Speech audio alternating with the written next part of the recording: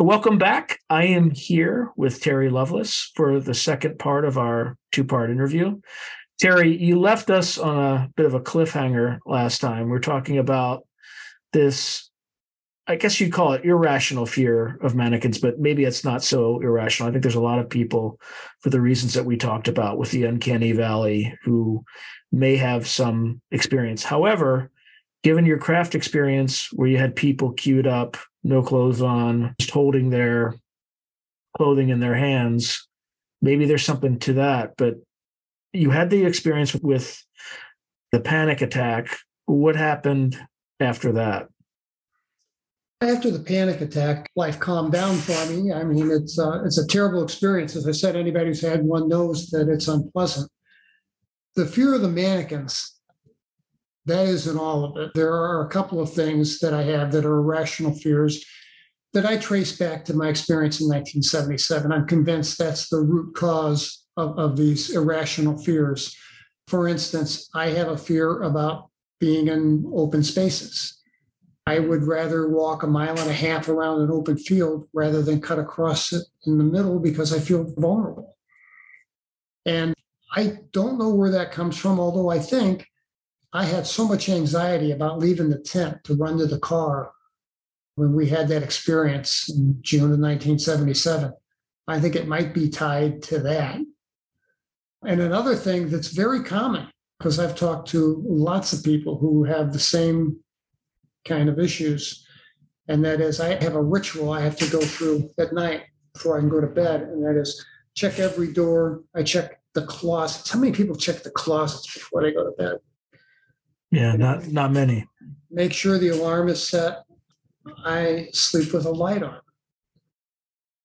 And the bathroom door must be closed. The bedroom door must be closed. Closet door must be closed. Drapes have to be drawn. If all this isn't just right, I got to get up and make it right or I'll never get to sleep. And sleeping in a hotel room is just not possible. At least a decent night's sleep isn't possible. And I've never had a bad experience in a hotel room. I think a lot of people that have had these kind of experiences that were frightening have trouble with sleep. Sleep seems to be a common PTSD symptom that manifests for people that have had this kind of issue. Even people who've had traumatic experiences in general. I have a friend who was an Iraqi war veteran.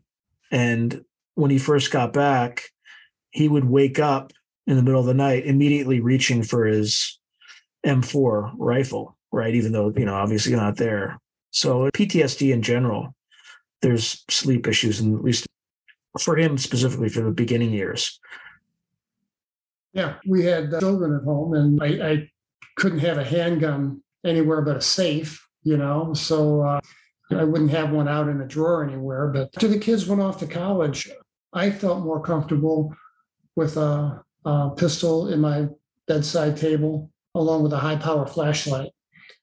Never took either one of them out, but I slept better just knowing they were there.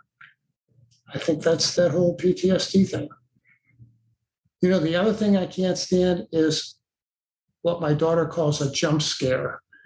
When you're in a movie, you're watching a movie, maybe a cheap horror flick, and there's bad guy pops out and boo, and everyone's supposed to be shocked and have a laugh. I can't appreciate that. Yeah, I don't like them either. It's not that they're scary. It's just it doesn't do anything for me. I wouldn't say I have fear of it. I'm annoyed by it. It's just annoying. Annoying. Yeah, that's it. Yeah. So it's not entertainment. I know that. Since the event in 1977, not every year, but lots of years, I'll see one or two things in the sky. And if I'm fortunate, I'll think to grab my phone or my camera and take a picture of it. And I have a collection of some pictures of odd things in the sky. I think I sent you one example. Yeah, I mean, it looks like a pretty clear UFO, like a disc-shaped sort of snub nose kind of object. Yeah, and I don't think everyone can see them. I was coming out of a doctor's office.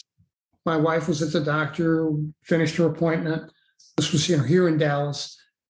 walked to the parking lot, which was in back of the building, and went through a set of double doors. And I saw this woman standing at her Maxima with car keys in her hand, and her head's tilted back like this, and she's looking at something, and her mouth is open. And so I look up, and here's a cigar-shaped UFO, a big one. I mean, fairly high up, but I mean, big enough to see that it couldn't be something else mistaken. It wasn't a blimp. It wasn't well, I don't know what it was, but I said to my wife, I said, Sheila, look at that. And she's like, what? And I'm like, right there. You can't miss it. I don't see a thing. And I know she was trying. Mm-hmm. And I yelled to this woman, Madam, are you seeing what I'm seeing? And she just nods. She doesn't say anything. She just nods her head like, yeah. So we stood there and watched it, and then it just went away. It just flew away. So we went to the car and went home. But yeah, I don't think everybody is wired to see them. I can give you a theory, but it's a wild one. So there's a book by a physicist. His name's Itzhak Bentov. Are you familiar with him? I am. Yeah, I am familiar with. So Stalking the Wild Pendulum. So his view is evolutionarily, as beings or matter, for all intents and purposes, as it rises in consciousness, it can perceive things that resonate at higher frequencies. So again, this is pure intuition. It's got nothing to do with any science that I can think of, but perhaps that as human beings evolve, people who are able to perceive those things are able to see them. So if you look back in kind of distant history, I think there's certain colors, like I want to say it's, you're familiar with the wine dark sea, right? The term the wine dark sea. I'm not, but I got to tell you, I'm colorblind. Are you red-green colorblind? I am. Yeah, actually, so am I. But I think several thousand years ago, I don't think there was a word for the color blue. Yeah, I think, no, I've heard that. I've heard that because it appears so rarely in nature. It's in South American butterflies and one or two more things, but it's very unusual. You know, I mean, we see the ocean, depending on where you're at, as blue sometimes, but yeah. Well, in the ancient world, they called it the wine dark sea, and wine is not dark. Blue. Okay, yeah, makes sense. Also, blue is higher on the frequency spectrum than red is, right? You're familiar with Doppler shift and things like that. Yep. Red has a longer wavelength. Longer, yeah. Yeah. So again, just a theory, but if you imagine maybe there wasn't a word for blue because we are evolving to perceive higher frequency data, and maybe these things vibrate at a much higher frequency than everyday reality vibrates at. Because again, prior to the call, we were talking about matter is really, it's both a particle and a wave. And we could all be manifesting these physical bodies in a higher order consciousness that is keeping all our molecules together, right? Because we're mostly nothing, right? 99.999%. Yeah. Yeah. So, in fact, there's a principle called quantum tunneling, right? I'm familiar with it. So it is highly unlikely, but physically possible to literally, you can teleport yourself across the room. Now, the probability of that happening spontaneously is like once in 5 times the life of the universe, right? It's highly unlikely. But the fact that one quark in your body does that, it's happening routinely. Yeah. So anyway, I didn't mean to take us off into this quantum, but fascinating stuff. All right. So Terry, going back to the examination room on the craft where there are these insectoid-like beings or praying mantis type beings, you're on the table, it's warm, you can't move your mouth, your eyes are kind of darting around. I don't know if you mentioned how many of them were in the room, but how many of them in the room and what happened next? There were two. There were two, but one was just kind of there. One did whatever procedure they were doing to me. And again, I want to stress that it had this clinical vibe to it. I didn't think of it as a torture session, but whatever they were doing to my lower back hurt like hell. And I was screaming through clenched teeth, but I was screaming just as a pain response because it hurt. And I think my screaming annoyed this thing. I really do. And it bent its head down toward my direction, and I heard it with crystal clarity in my head. And it said, "Why are you screaming? Stop screaming. You know we don't hurt you. You know we take you back. Now stop screaming." And he tapped me on the center of the forehead with the green digit, and I was out. I thought about those words over the years, and it implies that we've done this before. Yeah. You know we yeah. don't hurt you. You know we take you back. That to me implies you should know better. I should have known better than to scream. I think I genuinely annoyed this thing. And that kind of brings us full circle, because after I was out, they must have redressed me. I have no memory of that. Redressed us. And they kicked us out. I remember I was barely conscious, and I woke up and I was in the field, 30 yards from the car, 20 yards from the car, maybe some distance from my car. And the tent and the campground were back of that. And I remember thinking, they screwed up. They should have put us back in the tent. And I swear, the moment I thought that, these four grays came out of nowhere and they carried us back. I was semi-conscious and just tossed us into the tent. And then I was out for some period of time. And that's the next thing. My next conscious thought was, what are these lights shining through the canvas of the tent? And that kind of takes the thing full circle. Going back to the examination room, can you describe these insectoids? You said they touched your head with a green digit. Like, how many digits did they have? Were they claws? I recall them because this guy was using a stainless steel tool of some kind and manipulating it. But they had, in addition to, I don't know how many digits, they had kind of claw-like, hand-like things like a praying mantis would have. And then there were like barbs or something. I don't know if they were dexterous with those or not, but there were multiple appendages on the forearm. I picture them in a white lab coat. I don't think they wore a light white lab coat, but that's how I picture them. They were green in color. Their eyes were multifaceted like a fly or a bee. Head was triangular, and they had a mouth that had multiple parts to it that was just kind of ugly.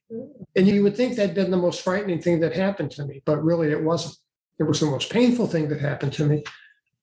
But maybe I had interaction with these things before. So I don't know. Did you have the same feeling when you looked into their eyes that you did with the tall white-like being? No, I didn't. I think the 6 foot tall, chalky, pinkish guy wanted to send me a message. I think he wanted to know what I know. And then I think he wanted me to know that I was here and he was here. I really believe that. I really think that was the purpose. That was the object of the exercise. So kind of intimidation, really. To what end, though? That's the weird part. I don't know. I don't know. You know, what's the purpose of all of this? I wish I knew. Mm-hmm. Okay. All right. So going back to the tent. Yeah. So they threw us back in the tent and I was unconscious again. And as I said, I woke up to the flashing lights. The craft thing had descended from 3,000 feet to 30 feet over the meadow. And that's why the lights were so intense. And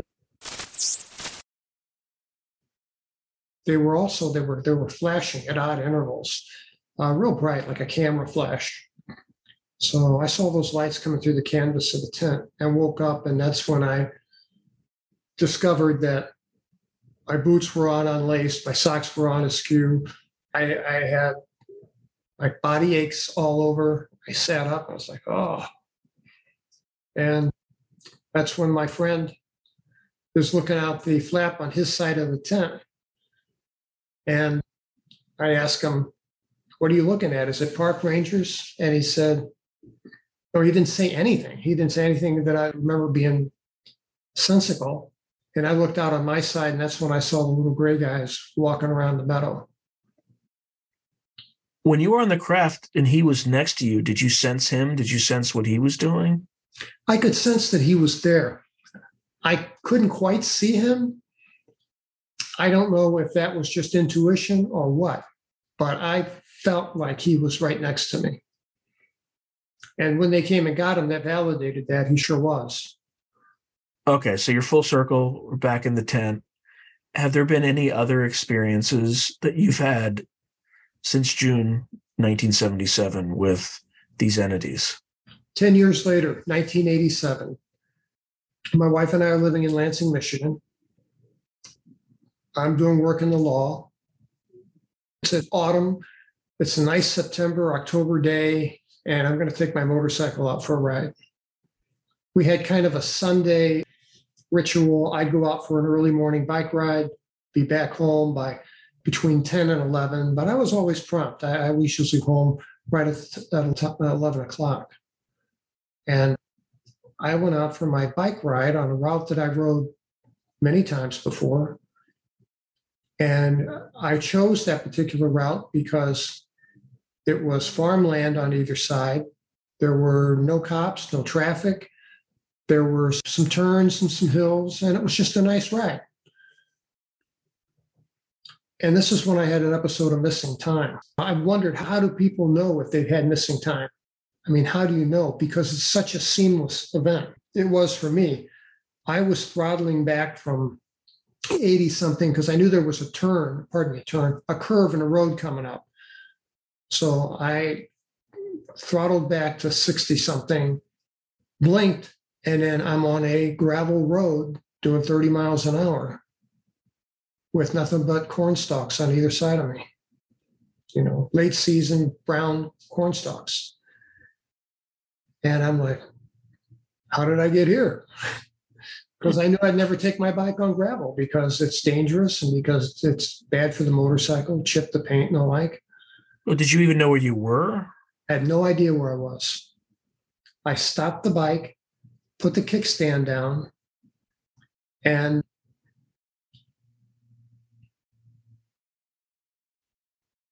there's more to this that I don't want to go into right now. But I reasoned that, well, I'm here, I'm pointed this way. If I turn around and go back where I came from, I should be able to find my way back to Blacktop. And I did. I put my helmet back on, got on the bike, rode back, and I was about 3 miles maybe, and I was back to Blacktop Road, and I knew where I was. Now, all of that, if I just made a wrong turn, all of that should have eaten up maybe 10 minutes of my time, maybe less. I inclined to think less. I get home and my wife is just absolutely a basket case because I'm an hour late. And this is days before cell phones. Mm-hmm. And she's like, my God, where have you been? You know? And I'm like, what do you mean, where have I been? I mean, I was on my bike ride, now I'm home. What's the big deal? And I had on a leather jacket and these leather gloves, so I couldn't see my watch. I just assumed it was around 11 o'clock. And then I walk into the house and I'm trying to calm her down. And then I could hear Nickelodeon on the kids watching Nickelodeon. And I knew what time it was. I knew it was a few minutes after 12. And that was hard for me to process. I have gone over that 100 times and there's no logical explanation for that. So there's at least 50 minutes there that I can't account for. Do you have any memory of what happened in that 50 minutes?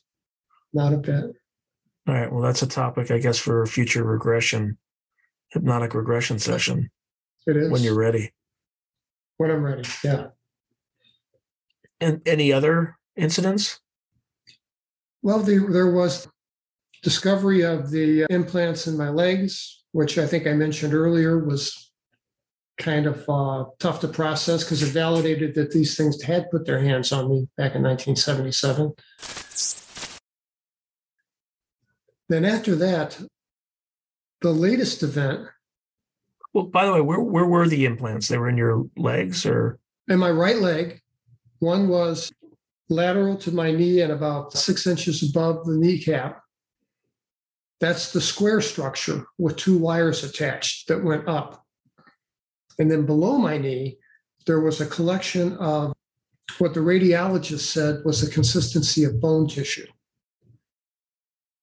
And that's why they refused to remove it. Interestingly, the VA, of course, is an entity of the federal government. And I know they took over 20 x-rays of my leg, and I got 3. And I said, where are the rest of my x-rays? And I had to threaten to sue them to get copies of my x-rays. They kept giving me a runaround and just delay, hoping I'd go away. The one in your right leg, who do you think put it there? I don't know. I mean, because it sounds more like something that we would do with the wires and something that's like a square structure, a microchip, right? The other one sounds a little bit more advanced. Yeah. I've heard that exact sentence before from someone from To the Stars, who said the thing above my leg, in his words, looked like an RFD device. Yeah, RFID chip. Yeah, that's it. I'm not an electronics guy. I don't know. I know this. I got it on an X-ray. I got a buddy of mine I went to law school with who works for the well, he's just retired. He worked. By the way, Terry, that's why these guys don't talk to me. Yeah. Oh man. Yeah, I had a buddy who worked for the ATF. I can say he's retired now, but he was still employed with them in 2015. And I sent him a copy of my X-ray and I said, can you help me identify this electronic device? Because the ATF has the biggest database of electronic devices in the world, going back to Flight 103 over Lockerbie. Mm-hmm. That's how they tracked that, was pieces of electronics, resistors, transistors, little pieces of radio. So they thought that there was a need for that because electronics were part of bomb making back then. He confirmed for me that whatever the device is, it's not in their database. Yeah, I mean, you can do a custom designed ASIC without having to register it. Like I could probably build something like that. I mean, it's been decades since I've done anything like that, but yeah, you can build something like that. It wouldn't make sense to use one from Radio Shack, right? I mean, that. Yeah, it would have to be an organization with resources, right? And the organization with resources would have to have access to. With an ASIC, you would need access to Intel is probably way too big, but there's probably some arm within a company like Intel that works on classified programs, right? There has to be. So, or it could be Lockheed, it could be some large corporation, or they could do it in-house. They could do it at a national lab. So for an internship, I worked at Booz Allen Hamilton, and one of the projects that I worked on, it was working on things with DARPA. And one of the things that DARPA was working on, this is back in 2003. 2003, 2004, that time frame. They were working on these things called MEMS devices. So micro electromechanical systems. So in your iPhone, there are MEMS devices. So like pressure sensors, actuators, GPS chips, things like that. But back then, they were not only looking at MEMS devices, they were looking at NEMS devices, so nano electromechanical systems. Okay. This is 20 years ago, but this is well after your event. But I think at that time, our electronics were sophisticated enough that you would be able to create a tiny chip like that. Because really, it's not that complicated. You would just kind of have to transmit some sort of beacon. Right. And the purpose of that would be to track my movement, right? Yeah, your location. It's not, I could probably, like, again, I haven't done anything in electrical engineering in like 30 years, but if you gave me a week, I could figure out how to build something like that. It's not hard. Yeah. So it sounds to me like it's, if I had to guess, be some Air Force OSI sort of tracking. But again, I'm just throwing out something in the dark. The other one sounds more organic. It is organic. Yeah. But that's what the doctors tell me. This is organic. It's bone tissue. We won't take it out of your body for that reason. So that would require, like you said, somebody who's a little more sophisticated. When did that one show up? Same time. I went in. Yeah. We definitely didn't have that technology back then. Yeah. I went in October 2012 to the doctor's office because I had pain in my knee, couldn't walk. They confirmed it was a Baker's cyst that was causing me pain. It was a cyst underneath my patella. Baker's cyst they are always benign. Catch it like you catch a cold. You got a sore knee for a couple of weeks and they go away. That's nothing to worry about. And my pain was never related in any way to the things in my leg. I think so. The thing in the knee, by happenstance, drew attention to what was in my leg that I had no idea was there. And so the organic one, which leg was that in? They're both in the same leg. They're both in my right leg. The square structure is above the knee, and then the collection of bones in like a floret pattern. Those are the calf muscle of my right knee. I went to my first UFO conference before I published my book.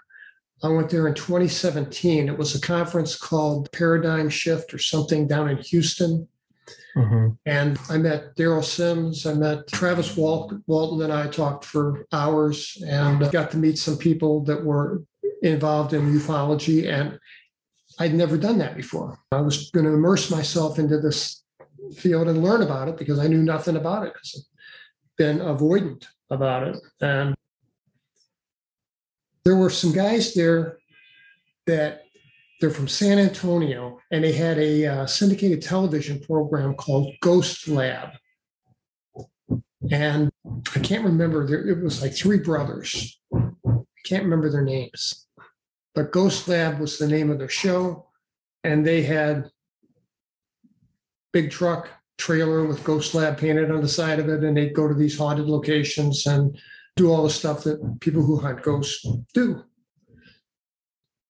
So we got to talking, and the guy's like, "Hey, would you feel like making a drive down to San Antonio?"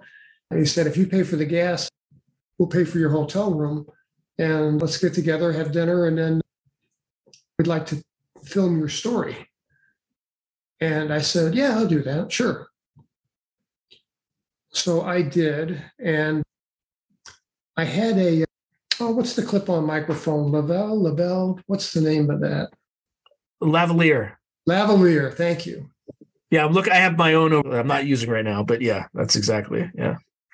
I had on a lavalier, and they're recording me, and they got like a little studio set up, the board with the slides and everything. And A10 Mini, I think it's what it's called. Or switchboard. I guess it depends on which technology, but it's like a switchboard, right?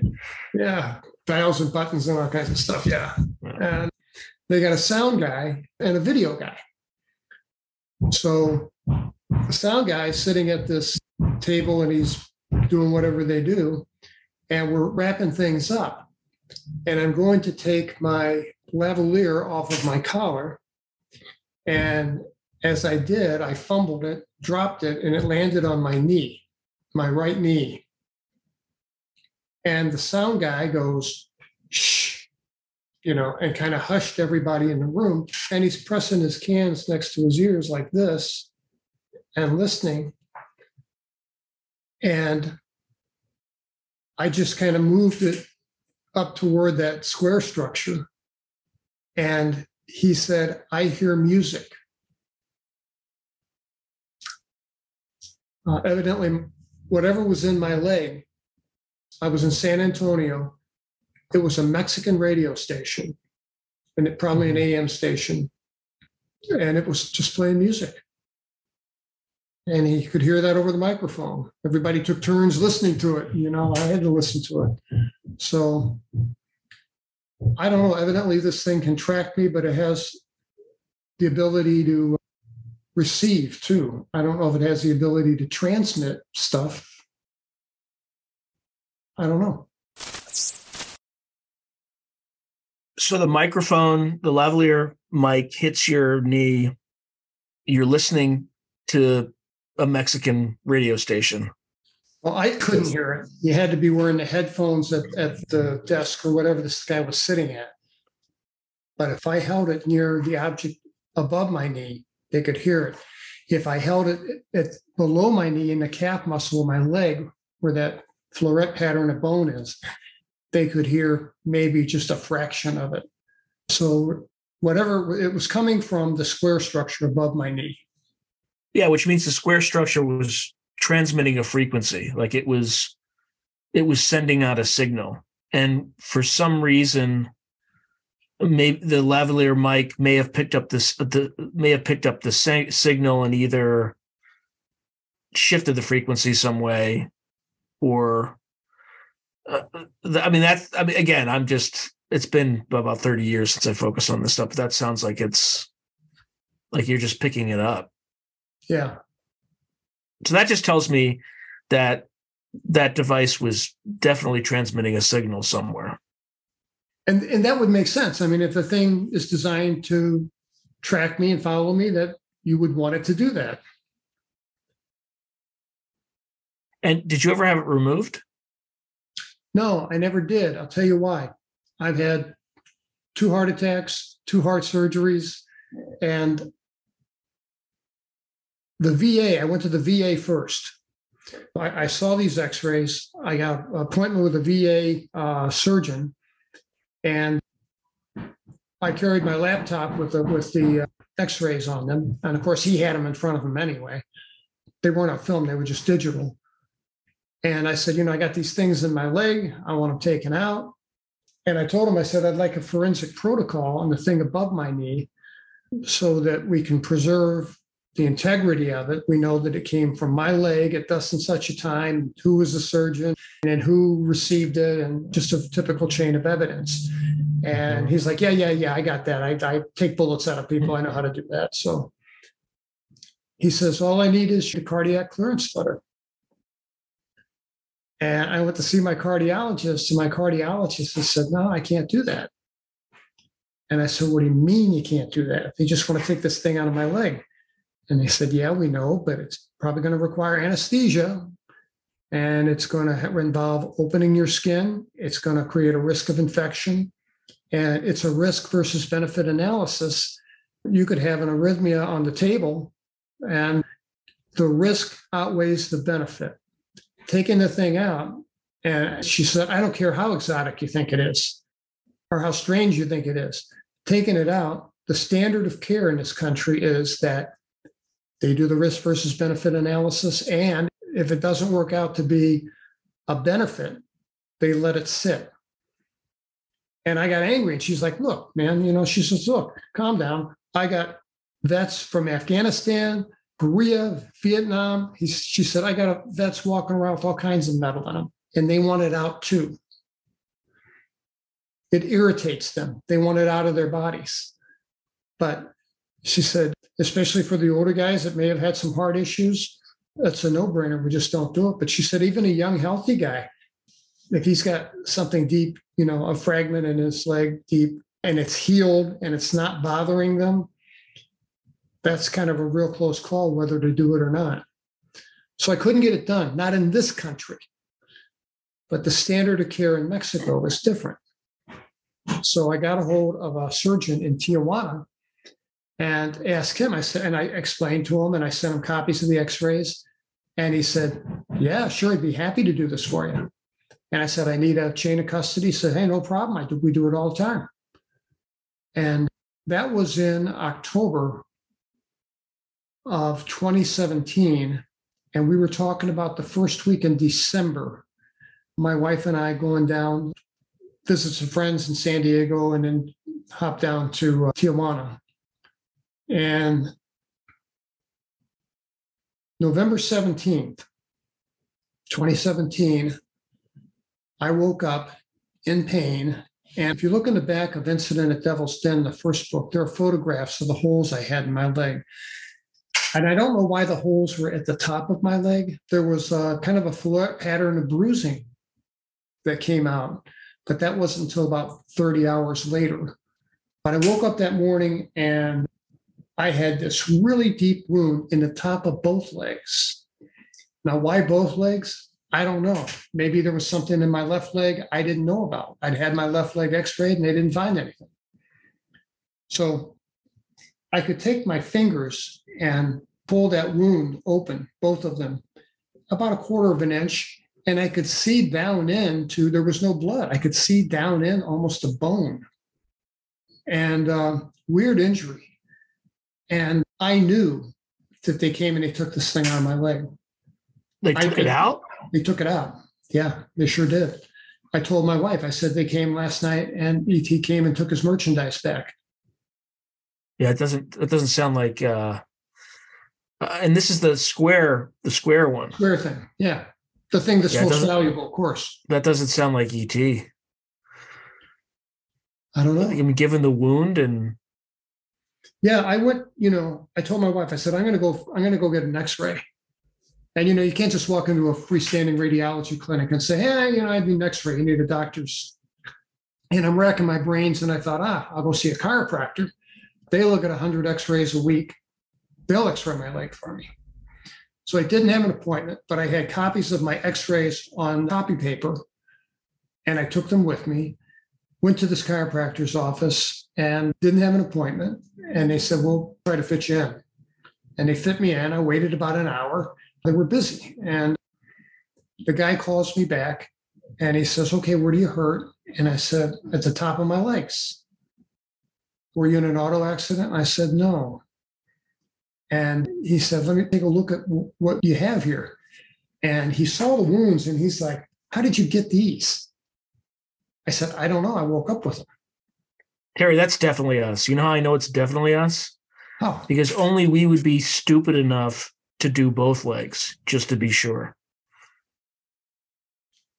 That's very good reasoning. That is right. Reasoning. Absolutely. Absolutely. That thought never crossed my mind.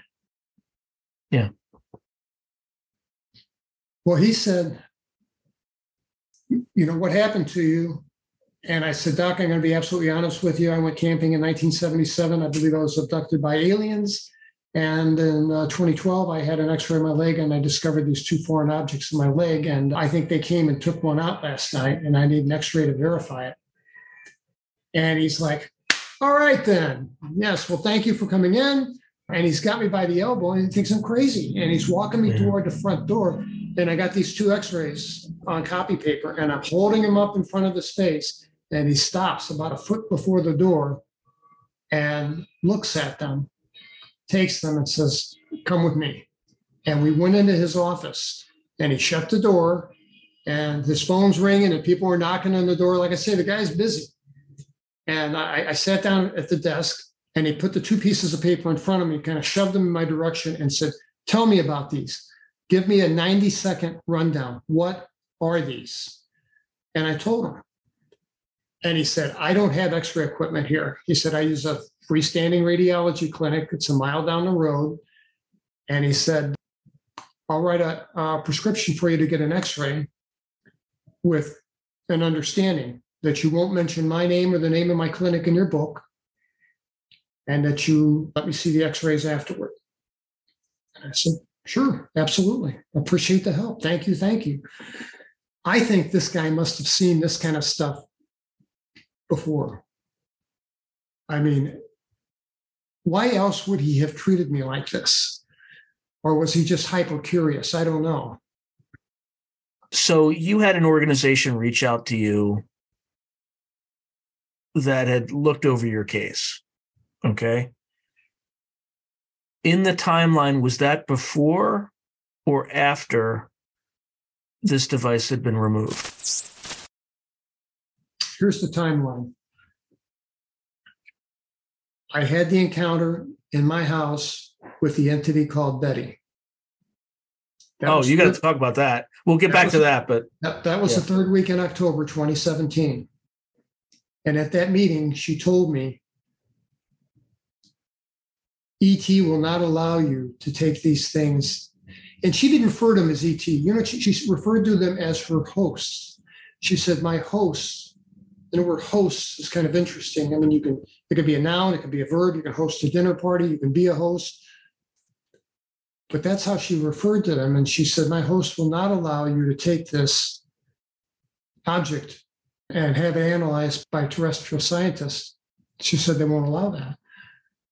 And she said, if you try, they'll come and they'll take it from you. So I was half expecting this. I just wasn't expecting it to be November 17th, 2017. And then I published my book on March 10th of 2018. Somebody doesn't want us to finish this. Yeah, seems that way, doesn't it? It really does.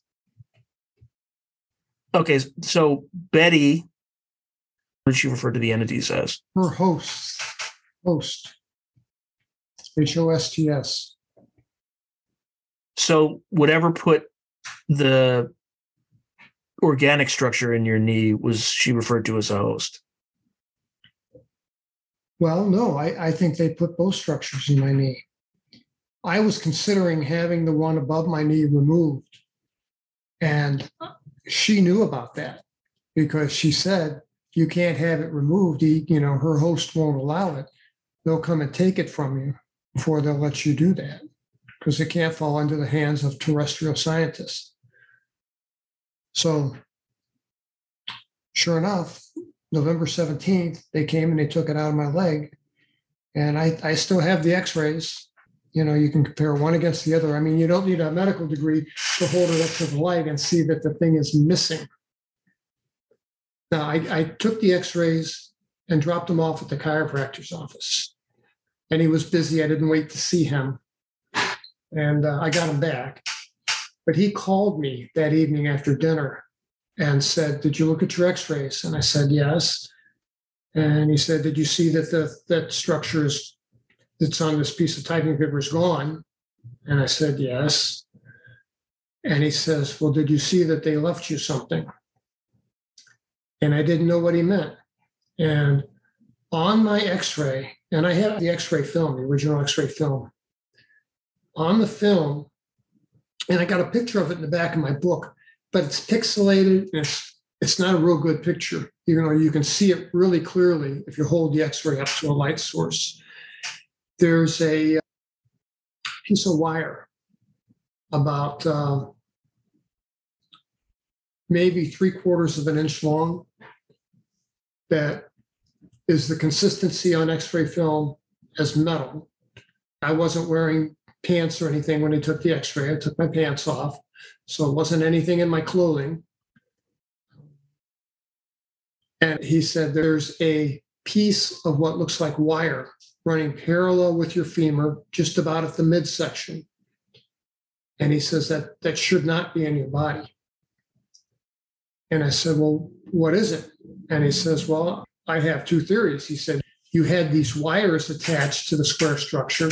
It could be a piece of that wire, but he said, this looks a little bit bigger in diameter than the wires showed up on the x-ray that you took. And he said, I don't, if they're smart enough to take it out, would they be stupid enough to leave a fragment in your body? He said, I don't know. But he said, my thought is that they gave you an upgrade. Maybe took out a 1977 model and gave you a 2017 model in return. So going back to this entity, Betty, tell me a little bit more about that encounter, because I'm just trying to wrap my head around all this. this is difficult. This is the woman, I call her a woman, that I referred to as Sue when I was 4 and 6 years old, who used to, whenever they would take me and I'd be with these other kids in this playroom, this big dome playroom. By the way, when did those memories come back to you? After the book, in the nightmares after the book, and the big dome room and the geometric figures, those didn't come back to me until 2019. I was at UFO Congress and we were having dinner, and I sat next to Deb Cauble. If you know Deb Cauble, she was one of, what's the guy's name? He did hypnotic regression, and he was really is. If I can think of the name, I'll say it, and he'll go, "Oh yeah, of course, of course." I can't think of the guy's name. Anyway, she went to New York City and was regressed by him, and we're sitting together at this Mexican restaurant having a nice meal, and we're kind of like swapping stories. And she grew up in Michigan, in kind of rural Michigan. And she said, you know, when I was a kid, they used to take me to this domed room full of kids, and we'd all play together. And as soon as she said that, it was, and I don't think it was implanted memory. I don't think it was made up on the moment. I remember this. I'd be in my pajamas and my night clothes. The other kids would be in their night clothes, and we would all play together. And there was a woman there, and I called her Sue because she reminded me of the Japanese lady that lived in back of us. And we would play, and she had us playing with these geometric figures. And Deb Cauble said, yeah, I remember that. And you remember how you moved them? And I said, yeah, we were supposed to stare at them and try to move them with our minds. And I said, yeah, I remember this. This is crystal clarity now. I remember this. So she had been in the same room. You know, she might have been in a mix of kids. I don't know. How did I get on this thing? In the beginning of Incident at Devil's Den, I talk about I would see these 4 little monkeys that I thought were benign, comical, and they would come into my room. And in the beginning, they would hold out a paw and say, won't you come with us, Terry? We're going to go play. We'll have a lot of fun. And I did that a lot of times. Sometimes I'd get scared. One of the nightmares that I had that started in my 20s, I would have the dream, and the monkeys would be in my room, and we'd be going through the same scenario, same dream all the time. And it held out like it wanted me to take its hand, only in the dream, it holds out these ugly, long, gray fingers. And that dream just, I flip out. I still have it on occasion. So Deb Cauble would be a great person to have on your show. Yeah. So that was the experience that I had. That's why when I saw her in 2017 in my living room, there was that familiarity there. I think I said that I felt affection for her in a maternal way. Was this at night or 2:30 in the morning? And were you downstairs already, or did you kind of become conscious when she was there? I was asleep in bed. I woke up in my chair in my living room and had no idea how I got there. And I don't sleepwalk. And was this a physical experience or? No, this was physical experience. Absolutely. Okay. Yeah. And this being, what did she look like? 4 foot tall, maybe a little more. She was dressed in human street clothing, black blouse, black slacks, a red scarf around her neck because her neck was pencil thin. She had a wig on, like a black cheap costume wig. and it was too small for her head, and it was sitting kind of sideways. And before she took her glasses off, and I recognized her, she reminded me of old cartoon series, The Flintstones, Fred and Wilma's next door neighbor, Barney and Betty. She reminded me of Betty Rubble. Okay. Because if you look at the cartoon, Betty Rubble has this black hair that's kind of spiked out, and that's what her wig was like. That's what she looked like. And I thought, that's who this is. This is Betty Rubble, Of course, when she took the glasses off, because I thought to myself, I wish she'd take those glasses off, and we communicated telepathically. As soon as she took the glasses off and I could see her face, I recognized her, and I knew that it was Sue from when I was a kid. She didn't look like she had aged a day. And I said, "Why are you in my living room?" She advised me not to write the book and said that the government would not be pleased with you. And she says, "You can't have the thing taken out of your leg and examined by terrestrial scientists. My host won't allow it." And I asked her, and this was kind of poetic, I thought. I asked her, I said, who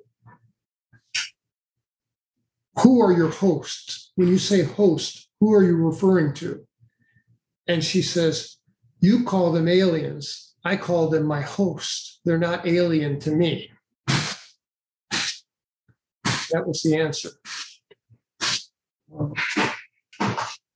I think she's a hybrid. I think she's some kind of,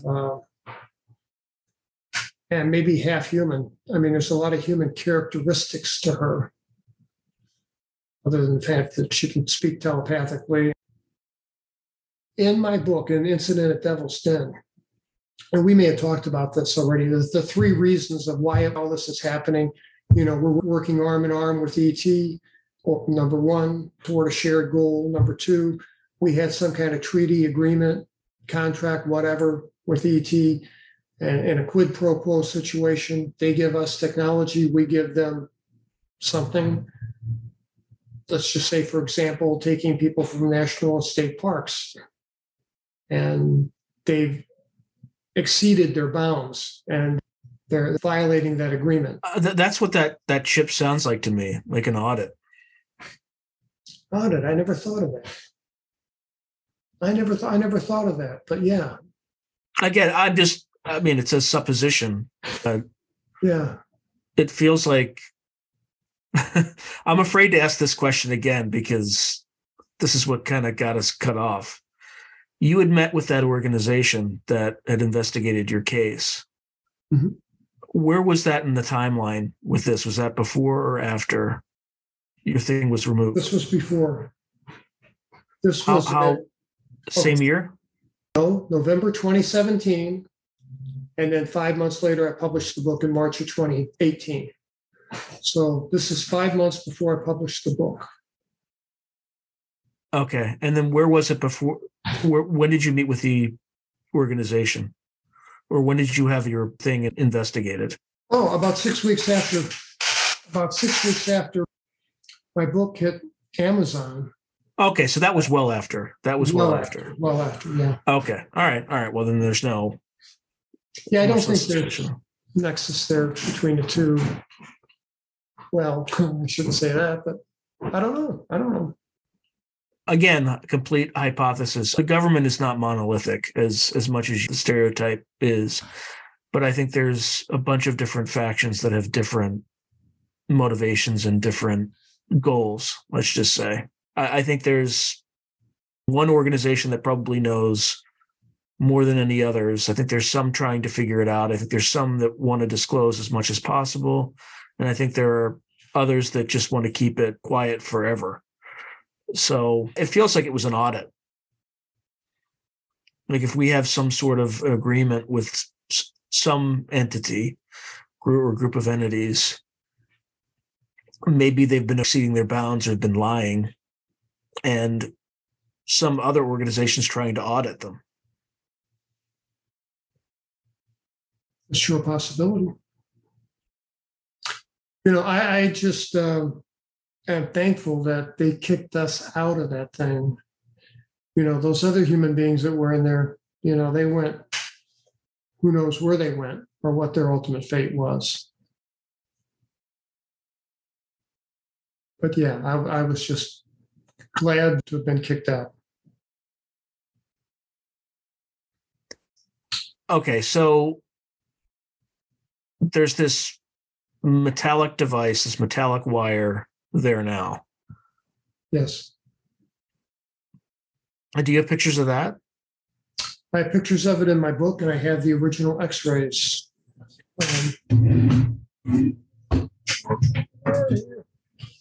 They're in my. Yeah, you could just send it. You could, if you have pictures, you could just send them to me, and I can post them as we're talking. Yeah.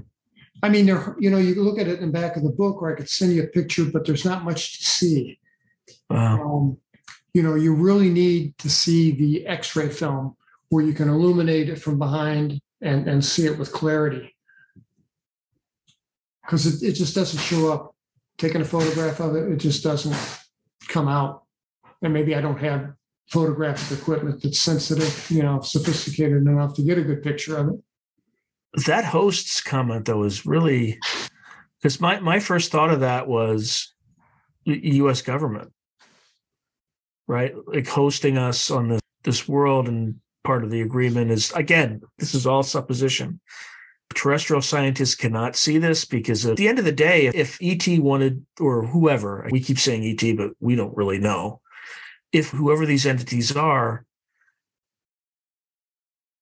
did not want to be known, there wouldn't be any interaction whatsoever. I mean, if they wanted to be known, there's nothing we could do to stop them, right? They would just... No, absolutely not. But that said, I think it's our side of the table that doesn't want this to get out. And I think whoever is visiting people and taking people is abiding by some sort of code or agreement. Yeah, I do too. I spoke with. Based on the data points that are in your story, or what do the lawyers call it? The fact pattern, is that what they call it? Yeah. Yeah, based on the fact pattern, that's what it feels like. And my story's not all that unusual. I mean, there are a bunch of people, just like Deb Cauble. She's a great example of somebody that's had interaction with non-human entities over the course of a lifetime. And she's a really, really nice lady. Still trying to think of the name of the psychologist that did her regression, and I can't think of it. So going back to your story, so this Betty individual, right, appears to you in October. Then on November 17th, you had these holes. You found these holes. Right. What happens then after that? And then you get the X-rays back. You have the wire. What happens after that? I took pictures of my wounds. They're in my book. I've got the originals in a laptop that broke down on me. I need to take it to somebody that can go into it, get the images off of it for me. What happened after that was I photographed it and had to add a chapter about Betty to my book, because my plan was to put it on Amazon for Christmas 2017.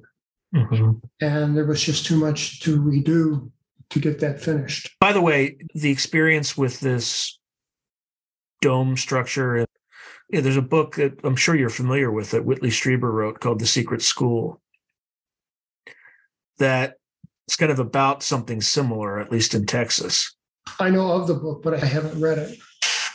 Yeah, it's hard to find. I mean, you can get it, but you're not going to be able to get it new, or you can get it on a Kindle. I think probably a little bit easier. Except I think it's more in his prepubescent years that I think he has memories of that sort of thing. But anyway, any other strange interactions that you recall?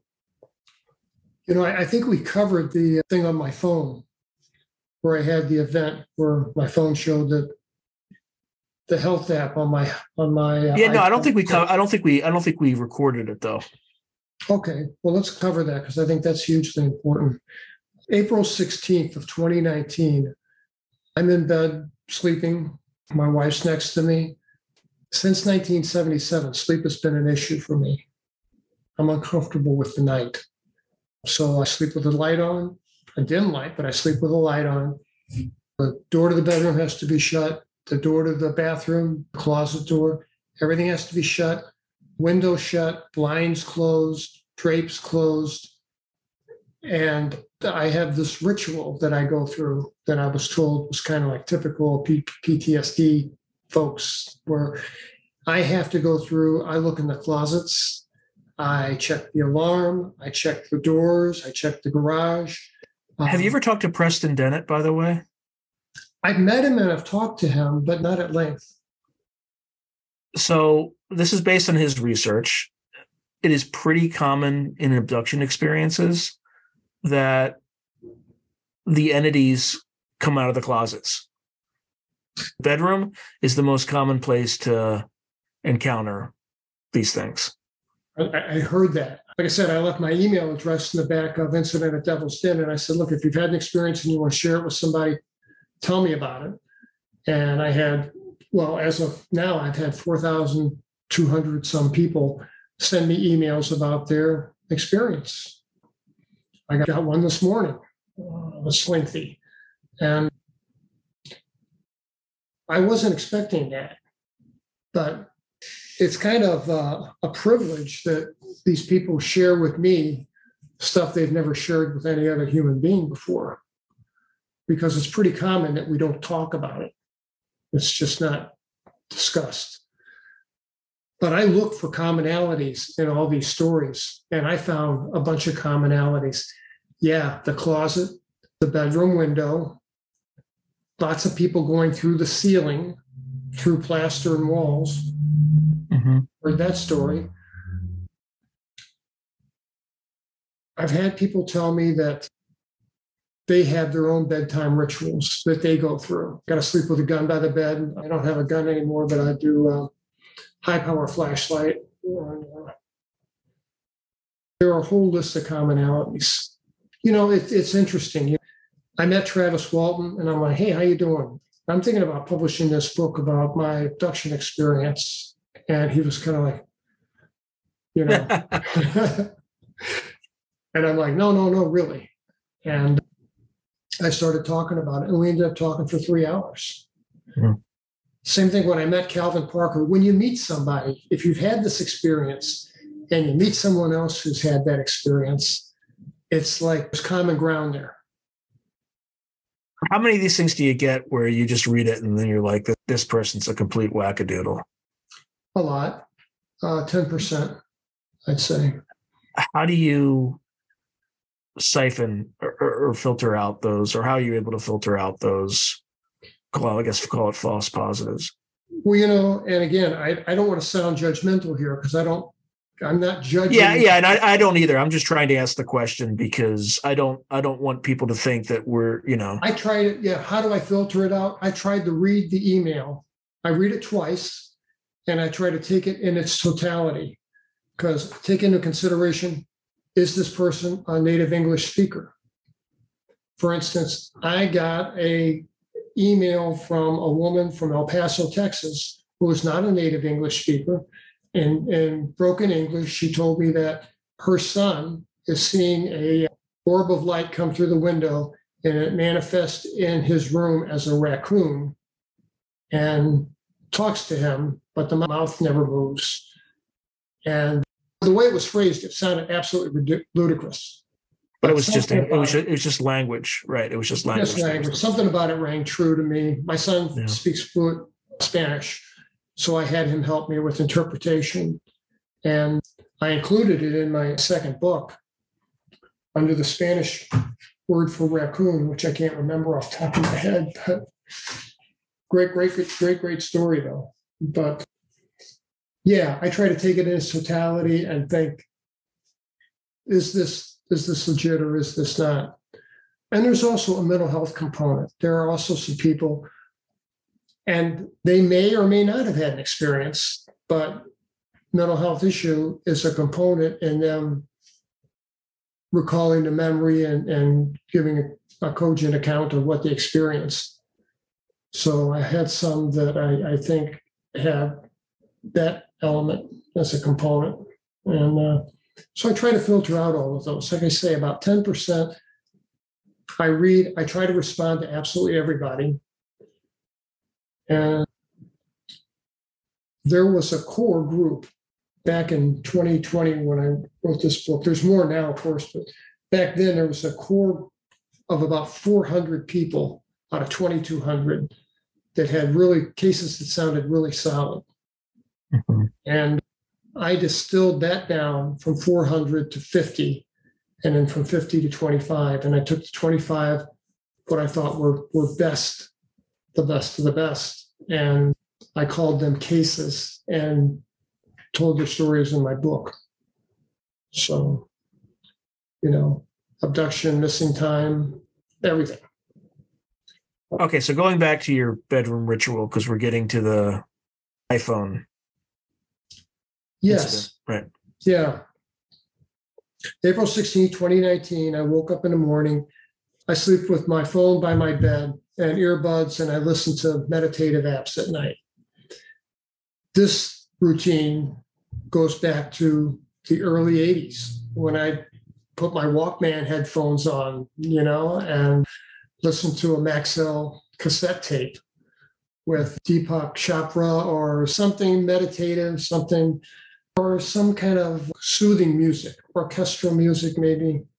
That's interesting. So why the meditative music? And again, we didn't talk about it on the call, but we talked about the 432 hertz frequency. Somebody emailed me and said, "Are you familiar with the Monroe Institute?" Mm-hmm. And I said, "No." They said, "Well, you should be." And then, of course, I found out a lot about them. And that's where I found out about the binary beats thing. Yeah, HemiSync. HemiSync. I got some CDs with HemiSync music. You put headphones on, and it's different frequencies in each ear. Yeah, it's the difference in frequencies is what it's piping through your head. So you're probably trying to get to I can't remember exactly what if you're trying to get to, I don't know which wave state, if it's theta wave state or alpha wave state, but I want to say alpha. I should know that. Yeah, I want to say alpha. I think that's right. But alpha is more of you're still, for the most part, fully conscious like we are. But David Morehouse says it's ideal for remote viewing. But I think there are lower frequency brainwave states that a theta wave, I think, is lower. That'll get you closer to, like the Monroe Institute was for astral projection, things like that. That's a lower theta wave state. Yeah. So, but whatever it is, it's the difference. It'll be something less than, 8 to 12 hertz. And what started me doing this was, if I hear noises in the middle of the night that wake me up, I freak out. I mean, I have to get up and investigate what I heard. And I just prefer non-interrupted sleep. And the only way I can get that is to put on headphones or put in my earbuds now and listen to that. So on that night, I had my iPhone in my breast pocket of my T-shirt. I got a T-shirt with a pocket on it that I sleep in. And I got a case because I have heart disease. I was told that I should have a protective case to put this thing in. So I got a case that supposedly blocks anything that would be harmful to my heart. I listen to meditative music, and it just is how I sleep. And I've done it for so many years, so many decades now. That's the only way I can sleep. I mean, I have to be like that. So on this night, I don't remember what I was listening to, but I woke up and I was completely out of breath. And I was just starved for oxygen. I thought I was having some kind of cardiac event. And I told my wife, I said, but I never had any chest pain. And I told her, I said, something's wrong. You should call EMS. And she did. Ambulance came and got me. And my pulse was tachycardic. It was like 175 beats a minute. through the roof. But that calmed down. That calmed down fairly quickly. By the time the medics got there, the EMTs got there, my pulse was still elevated, maybe 125 in that range, but it wasn't in the range of tachycardia. And my oxygen saturation was like 89. So I was definitely starved for oxygen. And they took me in the ambulance and gave me oxygen. And that really helped. By the time we got to the hospital, I was feeling pretty good. Mm-hmm. And I've had enough heart disease to know what they do. They do chest x-ray, cardiac enzymes, and an EKG. So they did that. And I was there about 6 hours. And the cardiologist said, I think you may have had an errant beat of some kind. I don't know what accounts for this, but, I have no reason to even keep you for observation. We're just going to cut you loose. And I said, great, fine with me. I'm sick of sitting around the hospital, right? So I go home and I feel fine. I had dinner with my wife. After dinner, it's my routine to go out and go for a walk. Mile and a half. And I left the house about 7:00 p.m. and I pulled up my health app, expecting to see that I walked 200 and some steps because I spent the day in the hospital, right? Mm-hmm. And I don't remember what my steps were, but it shows there is an XY graph that shows stairs climbed.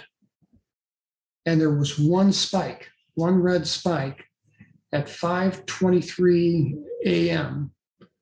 when I was supposedly sound asleep that went 6 foot straight up. And I looked at that and I didn't know. I was just confused. I thought, got to be something wrong with the app, got to be something wrong with the phone.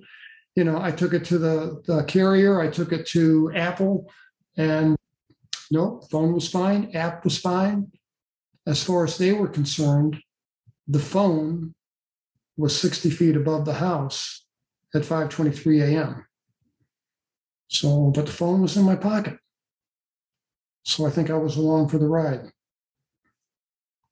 That's my conclusion. But I kept that phone and kept everything untouched and gave it to Lou Elizondo.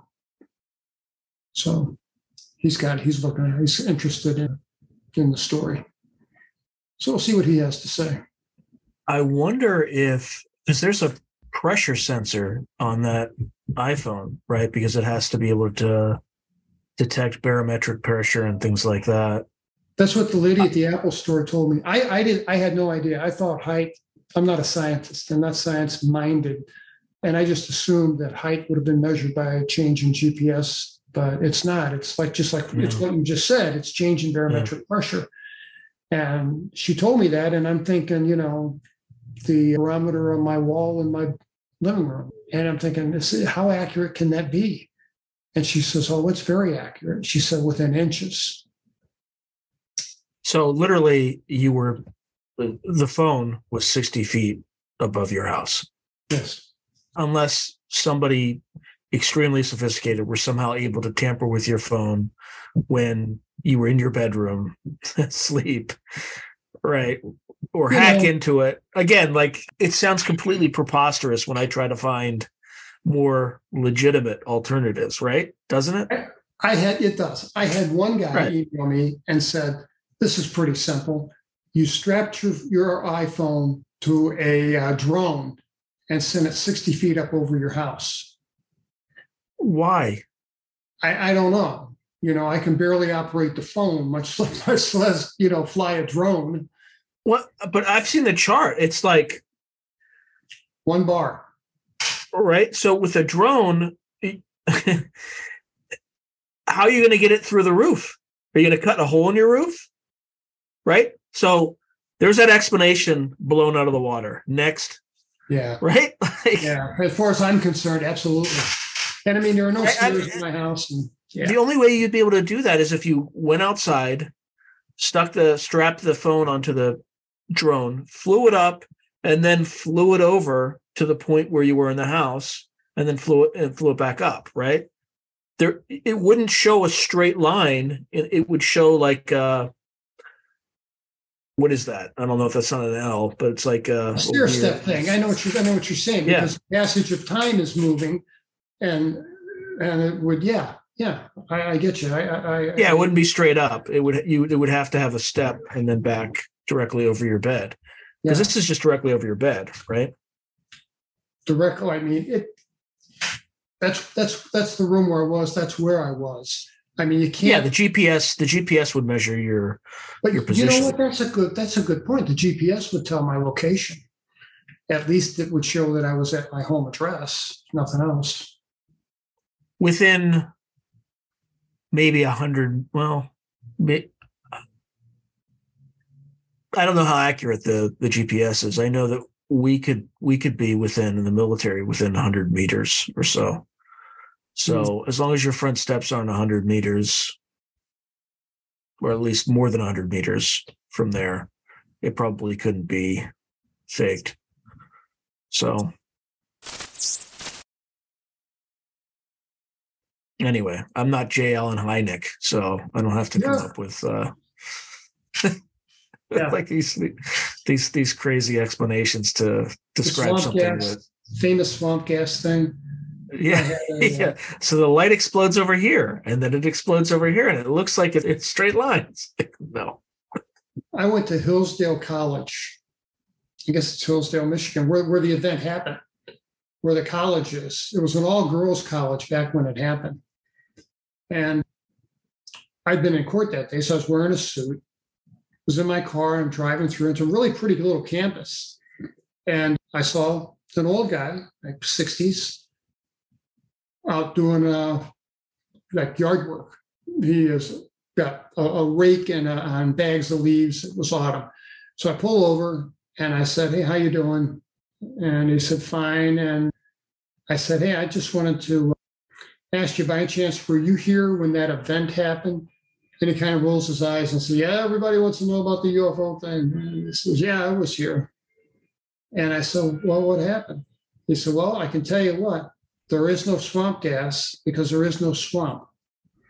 He said, "It's a manicured lawn. I know because I take care of it.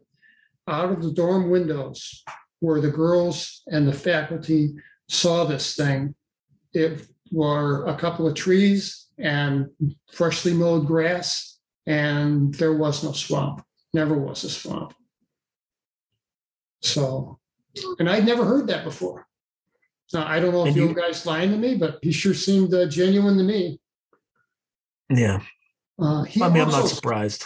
He also said, and I didn't know this, but I did verify this, that there were 2 county cops 2 nights before the event at the college were on a road somewhere near the college, and their squad car was chased by a glowing orb of light.